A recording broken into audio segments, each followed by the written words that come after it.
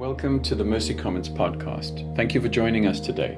We trust that the Word of God encourages you and that the Holy Spirit empowers you.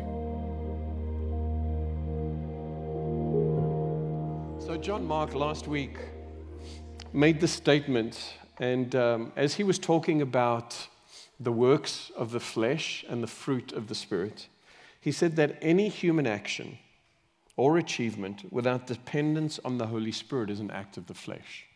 Any human action or achievement without dependence on the Holy Spirit is an act of the flesh. And so I'll pick up from Galatians 5, verse 24 through to 6, verse 5.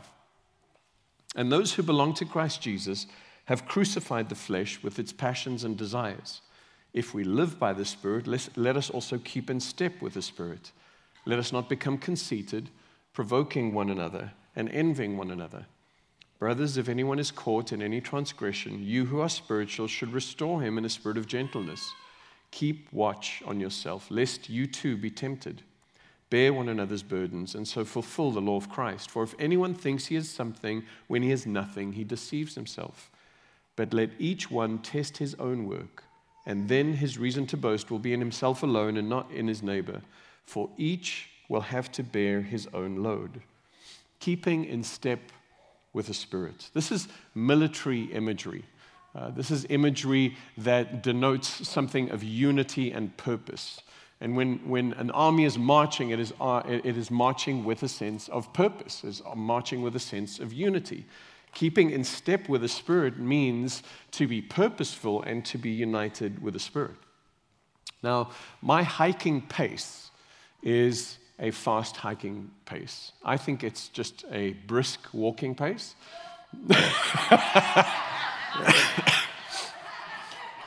My children disagree. They say that my pace is that of a zombie apocalypse and that we're trying to outrun the zombies that are chasing us. I always blame the dog, who actually just walks really fast.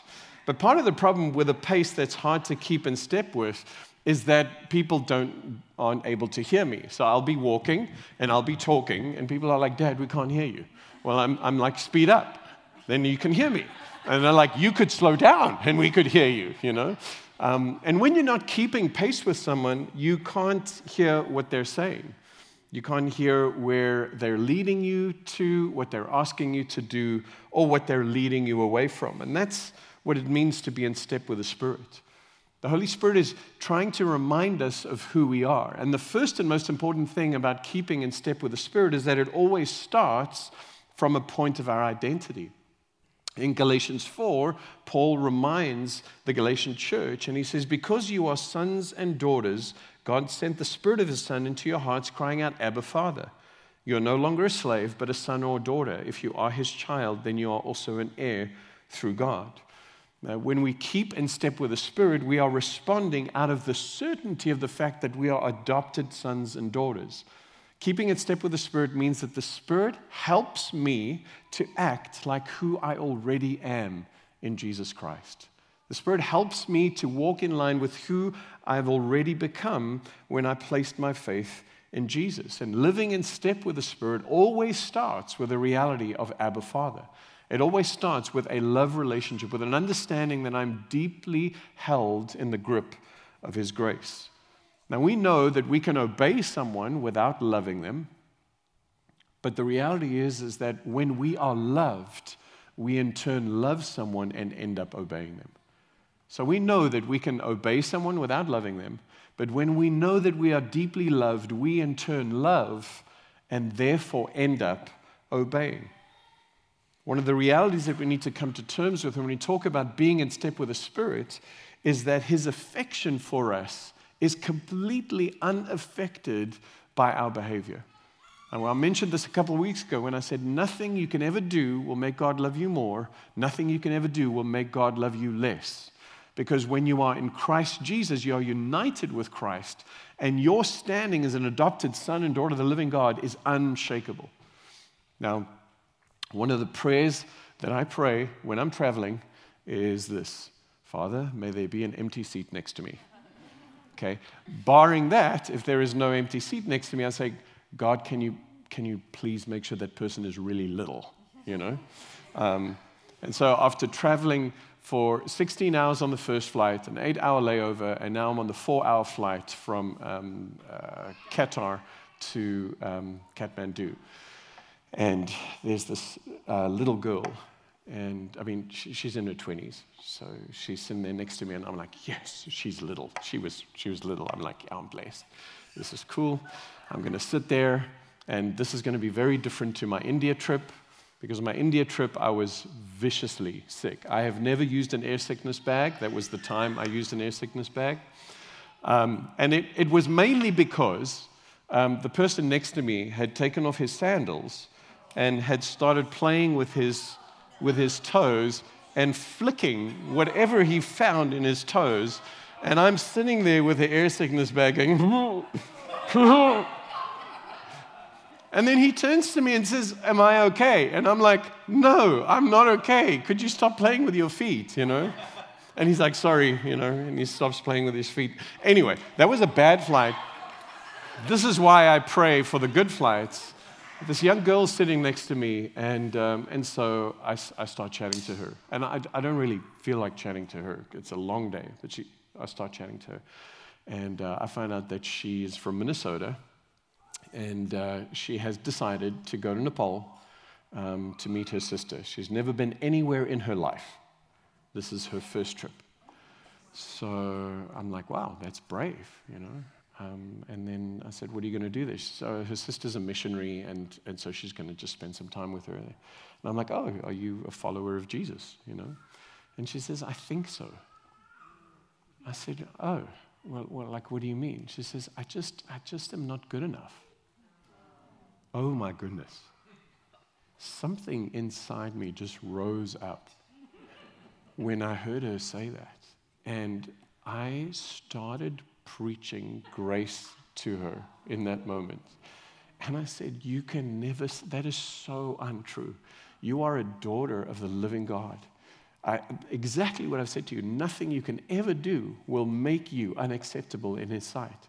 She said, yes, but there's all these scriptures that talk about, fruits of the flesh. And I'm like, you know what? I know about that because we've been studying that. And there was a moment where she just started shaking and she just started crying. And I said to her, Elizabeth, I want you to know this. You are God's daughter. He is pleased with you. And she just started weeping next to me. The guy on the other side, a Nepalese policeman, didn't know what to do. You know what I mean? He just kind of turned and sat there. It's in that moment that I recognized that a lot of what she had to deal with was this idea of how do I keep in step with the Spirit, and how do I do what I know God has called me to do while living in this reality that there is a way for me to walk that represents Him. And so we talked for a long time. And, she wrote a bunch of stuff down, and then she said to me, I think it's the coffee that's made me all anxious. And then I said to her, no, I think God decided that today He wanted to remind you of how deeply loved you are. And so this understanding of being able to live out of our identity, of being able to say, yes, I will fail. Yes, I will be overtaken by sin. Yes, there will be moments where I need forgiveness and I need people to come around me and help me. The reality of walking in the Spirit, the most important and key thing about walking in the Spirit is knowing that the first thing of being able to walk in the Spirit is knowing that I am deeply loved and adopted into God's family. Out of that safety and security comes the ability to walk in the Spirit. Keeping in step with the Spirit is another way of saying that I am mature, or I am maturing in Jesus. And part of the challenge is that we think that maturity is age. If I become older, then I'll become more mature. This was my first trip as a 50-year-old. And they started using the term after my name to say elder. So in the States, you would say Elder Nick. In Nepal, you would say Nick the Elder, And so I'm like, I don't like that. I don't like the fact that I'm being referred to as an elder, because there's the sense of, the longer you've been alive, the more mature you are. And I'm like, that's not necessarily true. You could just have been dumb for a long time, you know what I mean? Being alive for a long time does not necessarily make you wise in and of itself. What about this? Intelligence. If we are really, people that are intelligent are the most mature. That is not necessarily the case. What about people that have a high EQ or high emotionally intelligent? That also doesn't necessarily make them mature in Jesus. How about people that are really serious about everything? If I'm really serious, then that means that I'm mature. No. One of the interesting things of the markers of Christianity is joy. That joyful people can also be mature people. Serious people are not automatically mature. Ultimately, it is a life that is fueled by the Spirit where Christ is being formed in me. And that is what maturity is. We also know that it's not perfection. And I've said this before, what the Bible speaks about is progress, not perfection. We know this, otherwise Paul wouldn't have to say, if your brother is sinning or if he is caught in a transgression. So he's not expecting perfection. He's saying it will happen where your brother is caught in a transgression. And this is what you should do when this happens. There is a way, a pattern of dealing with failure that we restore people in a spirit of gentleness. Because otherwise, those burdens become too heavy for us to carry. And now this morning, I'm not going to talk about burdens and loads because I already covered that when we did our series on the one another's, carrying one another's loads. What I want to talk about is when I'm out of step with the Spirit, then I become conceited and I'm provoking and I become someone that is envious of other people. So we look at that. What does conceited mean? It means just an air of superiority. And I remember in the Galatian church, there were Jews that felt that they were better than the Greeks. The Greeks knew that they were better than everyone else. They were the free, they were the slaves, they were the males and the females. And there was always this sense of like, where do I fit into this social hierarchy? Now, the term conceited, the Greek word literally means the gathering of glory to myself, or the pointing of glory to me. Now, when you're conceited, most of us think of someone that is very arrogant, and there's definitely an element to that. And that's what I would call loud conceit. Someone that is very arrogant and comes across loud and bold and brash. But the problem is we tend not to be overtly conceited. Most of us are what I call covertly conceited. None of us would listen to a person talk and then say to that person, well, now that I've heard you talk, I'm utterly convinced that I am way better than you in almost every way. And the more you talk, the more I'm convinced of that fact. So keep talking, and it just elevates my own image of myself. We probably wouldn't say that. We would use discreet conceit. And discreet conceit is the eye roll, whether it's an actual eye roll or whether it's an internal eye roll. The way that I point glory or gather glory to myself is to diminish others that are around me. And this can be within the church of God or outside of the church of God. And conceit is much harder to engage in if my posture is, I am what I am by His grace. But conceit is easy to get into when our posture is, I am what I am because of my hard work and effort. Then it's much easier to be conceited. How about provoking one another? And provoking one another means to tempt, to test, or to bait. How many of you have heard this phrase? Come at me, bro. Have you heard that? Come at me. Okay, that's like a real clear way of provoking someone, of actually saying, come on. You want to fight me? You got something to say? Come at me. Or the provoking can also be what I call the niggle. Have you guys heard of that term, the niggle? It's like when someone niggles you. No? Give me a better term. Needle. Needle? Okay, there we go. Just to let you know, most of the people in Nepal understood my terms. It was a British colony, so we have that kind of thing. I'm just saying, you know. And so there's this sense in which people can be bold and brash, conceited about provoking you, or they can needle you. And needling and provocation generally comes, I want to say this, I'm late to the Office party, the series, The Office, and so I've been rewatching it, and I realized something. When you're bored, you tend to provoke people. So like if Jim just got on with his job and he wasn't bored, we really wouldn't have the office because he wouldn't provoke Dwight, right?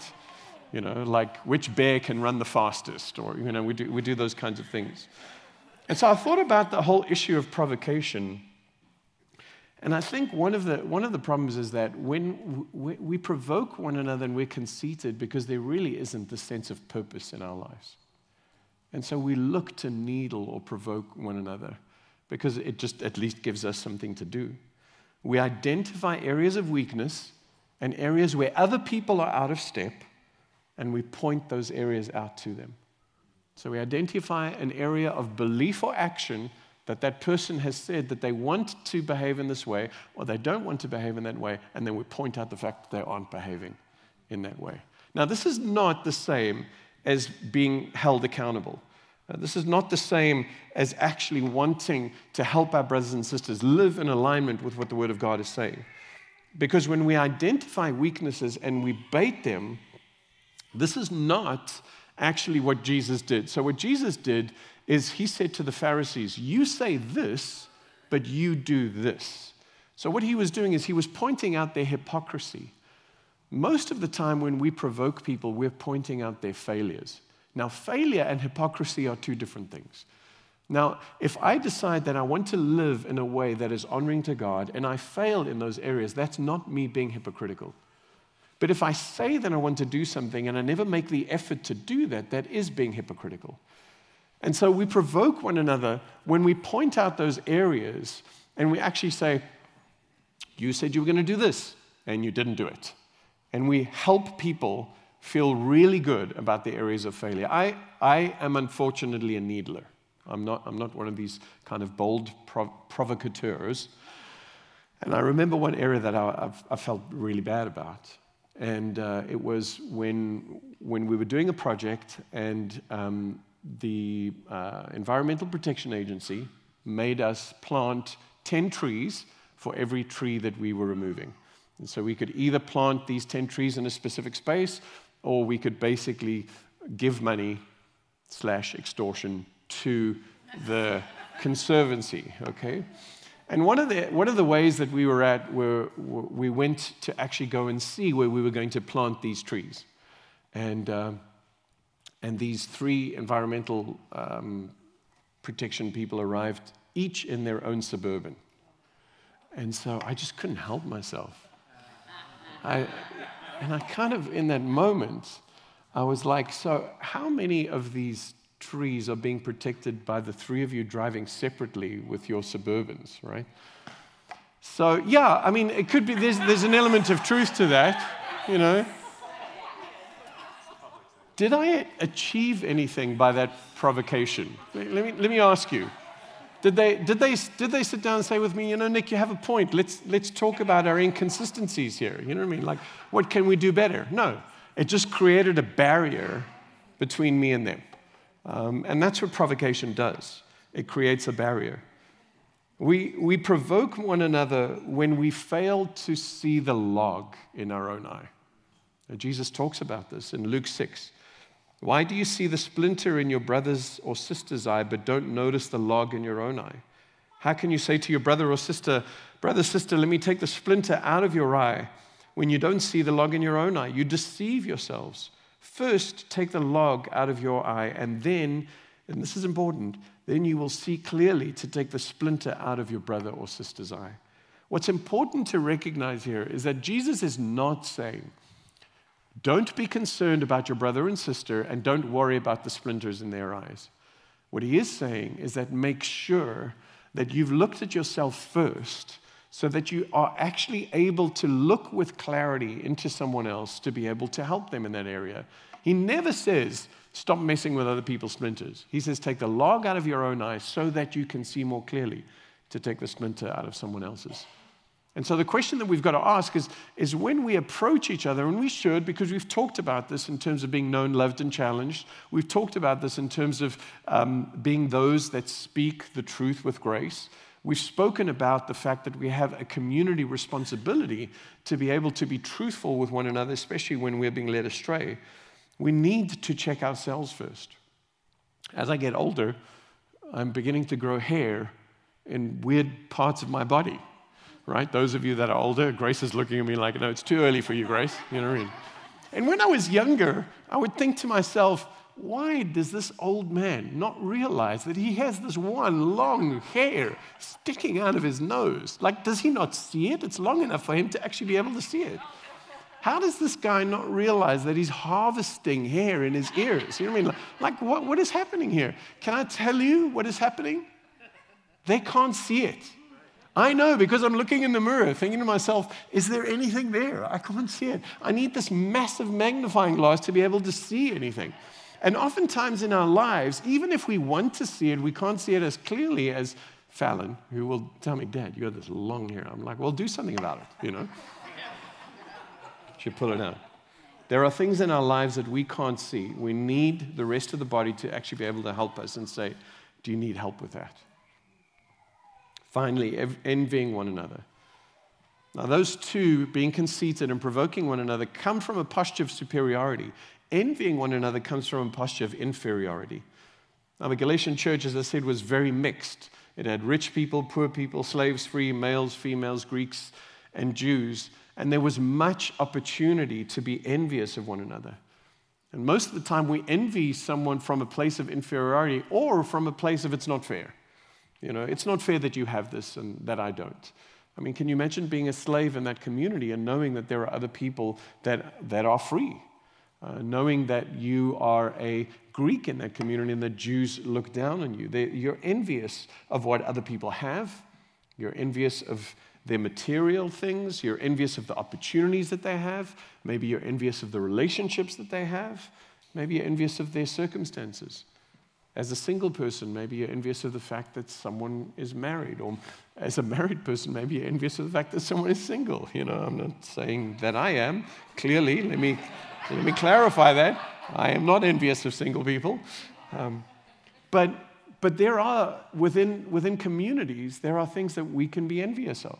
Man, I'm envious of the fact that you get to go to work and enjoy what you do every day. I'm still stuck in this job and I'm still trying to find my career. I'm envious that you actually have a job and I'm retired. Or I'm envious that you get to stay at home and I don't. And there's those things that actually can become burdensome to us. Now, if we envy something, that doesn't necessarily mean it's bad. We can envy laudable things. When I was in Nepal, I was amazed at Puran and Raman, are the two apostolic figures. And they can preach in English, in Nepalese, and in Hindi.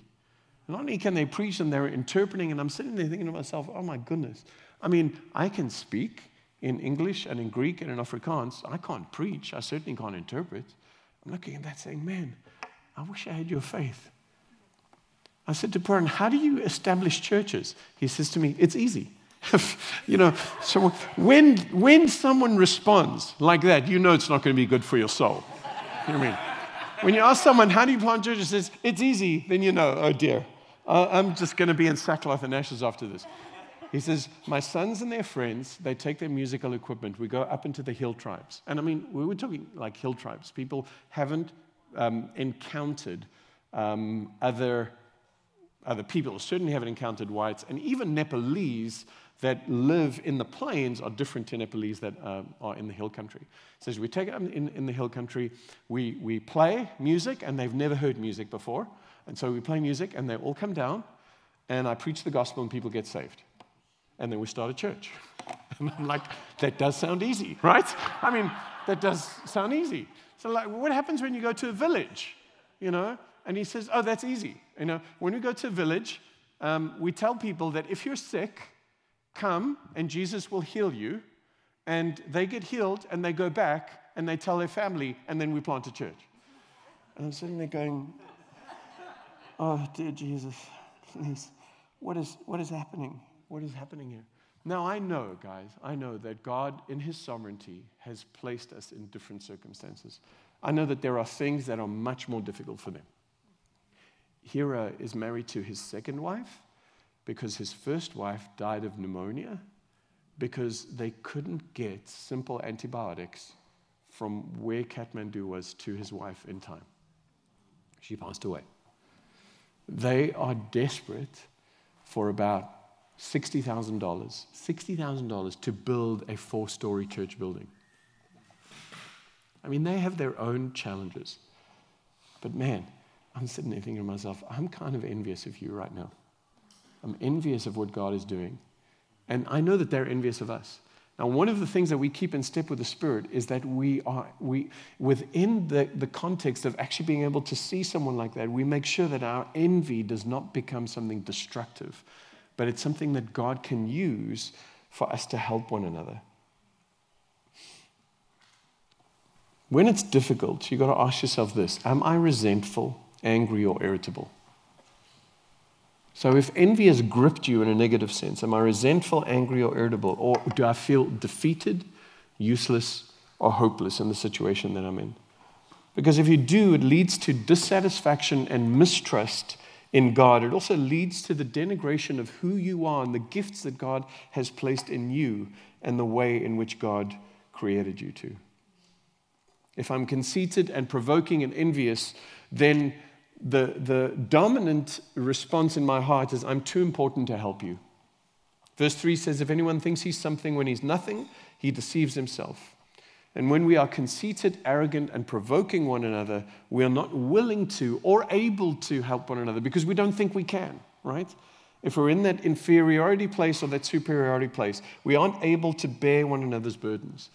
We usually come with the sense of, well, you got yourself into this.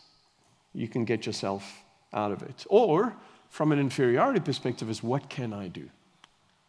What can I do? Like when I say to Burn, how can we help you? He says, please pray, we need more leaders.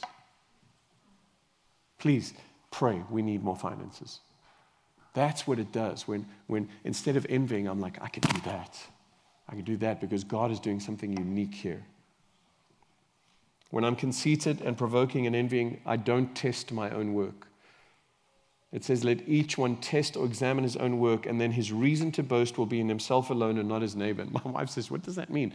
Basically, what it means is that we don't compare ourselves to one another. That is not the way in which God is asking us to examine ourselves. We examine ourselves according to the Word of God. It means to take a little taste of. To test or examine means to take a little test of. In 1 Corinthians 11, he says, let a person examine himself and so eat of the bread and cup. At the airport, I was in the line just before I left, Panda Express. And there's this, I know, right? What was I thinking? I'm going to eat rice for the next 10 days. Why would I start with Panda Express? Anyway, behind me, there was a husband, and his wife was trying to get his attention. Okay, do you want us to sit here? Do you want us to sit there? I mean, look, she was quite annoying, okay, because like she couldn't make a decision for herself.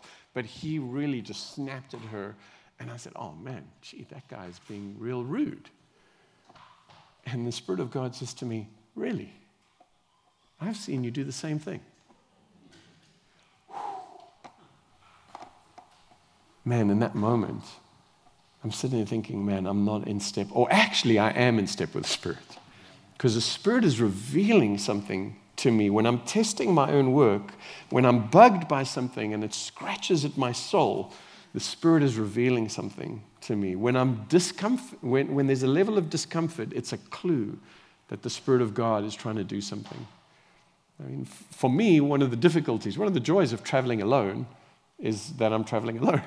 I don't need to take care of anyone else's poor decision making. You know what I mean? It's, you know.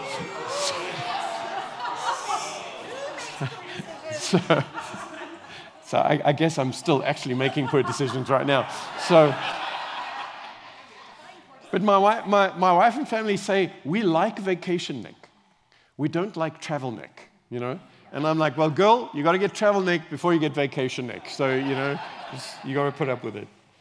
But in that moment, I recognized that speck in that log.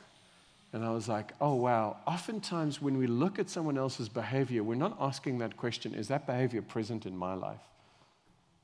We should be, because the grace of God is able to help us. Now, I want you to make sure that you're not too impressed when an area is, when you are not challenged by an area that's in your strength. So, for example, the area of punctuality, right? And we tend to judge other people on the basis of our own strengths. So if your strength is punctuality, you have no idea how someone can be that disorganized to be late all the time, right? And that is a spiritual virtue to be on time. You know, that it's part of love, joy, peace, punctuality, faithfulness, right? And so what we do is, instead of looking at the log in our own eye, we judge people on the basis of our strengths. So if someone is really kind and really generous, then they really are bugged by someone who isn't kind and who isn't generous. And we judge each other on the basis of where we are strong. And actually what we should be saying is, we have different strengths and weaknesses. That's not saying that one is, that we shouldn't challenge one another, but let's not judge each other on the basis of our strengths and weaknesses. And then lastly, comparison is a curse, but perspective is a gift. One of the things about being conceited and being provoking one another and being envious is that we are constantly comparing one another. And what comparison does is comparison dulls conviction.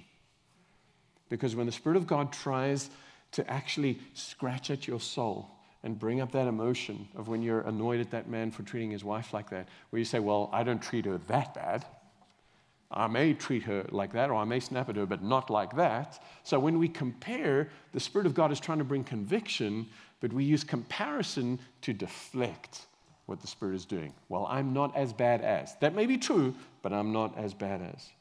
We're constantly comparing ourselves from a place of superiority, I'm not as bad as this person, or a place of inferiority. What do I have to offer? Now, the gift of perspective as opposed to comparison, that is a massive gift.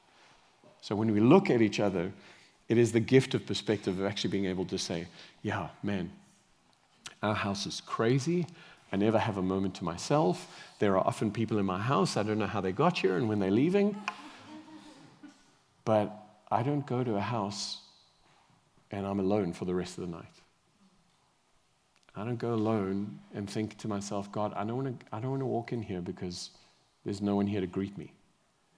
But the gift of perspective helps us as a community to actually be able to say there are people in our community that are alone, that would love to be in a house that is boisterous and full of activity and full of energy, and vice versa.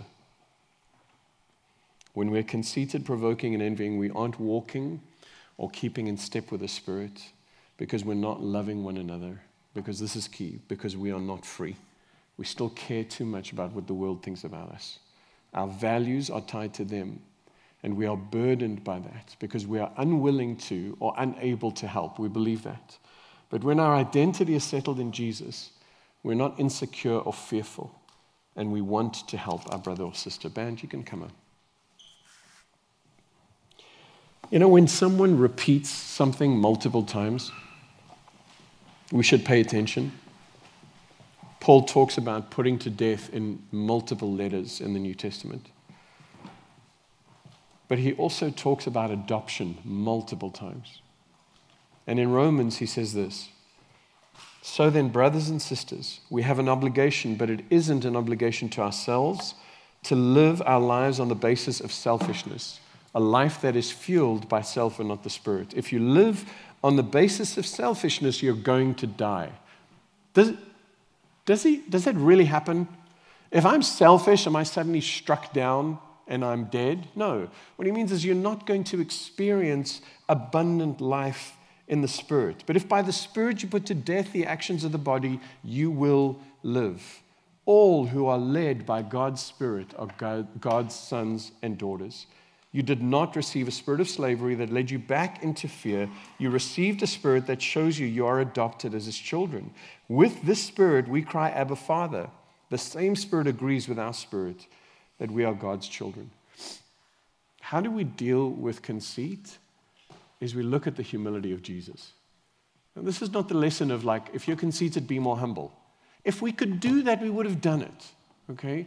How do we deal with the fact that we are conceited? We look at the humility of Jesus, who was God himself, came to this earth in the form of a servant, humbled himself to show us what true humility looks like, the opposite of being conceited. When we are prone to provoking one another, we look at the love of Jesus, who, even though he did provoke the Pharisees in their hypocrisy, what he provoked us was towards love and good deeds. It was out of his love and affection. And if envy is beginning to grab hold of you, we need to look at what Jesus did with hearts full of gratitude. The fact that there is nothing I can do that will ever make God love me more or less than this moment as his son and daughter. That everything was taken care of at the cross. Humility, love, and gratitude is the way in which Jesus entered our earth. It is the way in which the Spirit desires us to walk in step with him. It is the way in which the Spirit leads us. So what I want us to do is just take a moment and actually do what the Scripture says and examine ourselves. And you look at this idea of examine yourself and you're like, no, I want you to examine yourself in the light of the love of God, not in the shadow of your own soul. I want you to examine yourself in the light of the love of God, not the shadow of your own soul. I want you to look as a secure son and daughter of the living God, not as an anxious orphan or slave. I want you to know that you've been healed and forgiven because of the cross of Jesus Christ. I want you to know that you have the Spirit of God inside you, the same Spirit that raised Jesus from the dead, because Jesus is raised from the dead, seated at the right hand of God, who shed his Spirit abroad in our hearts to enable us to live in the way in which we should live, and to know that God wants us to be free for our own sake and for his glory. Let's pray. Father, as we come to your table, we're reminded that this was your body broken for our wholeness. We're reminded that this is the blood that you shed for our freedom.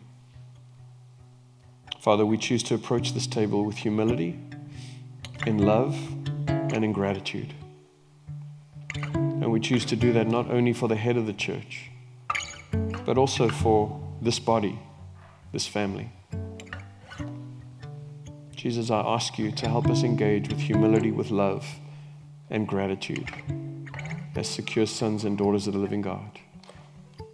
Freshly awaken us to the beauty of your cross. Amen.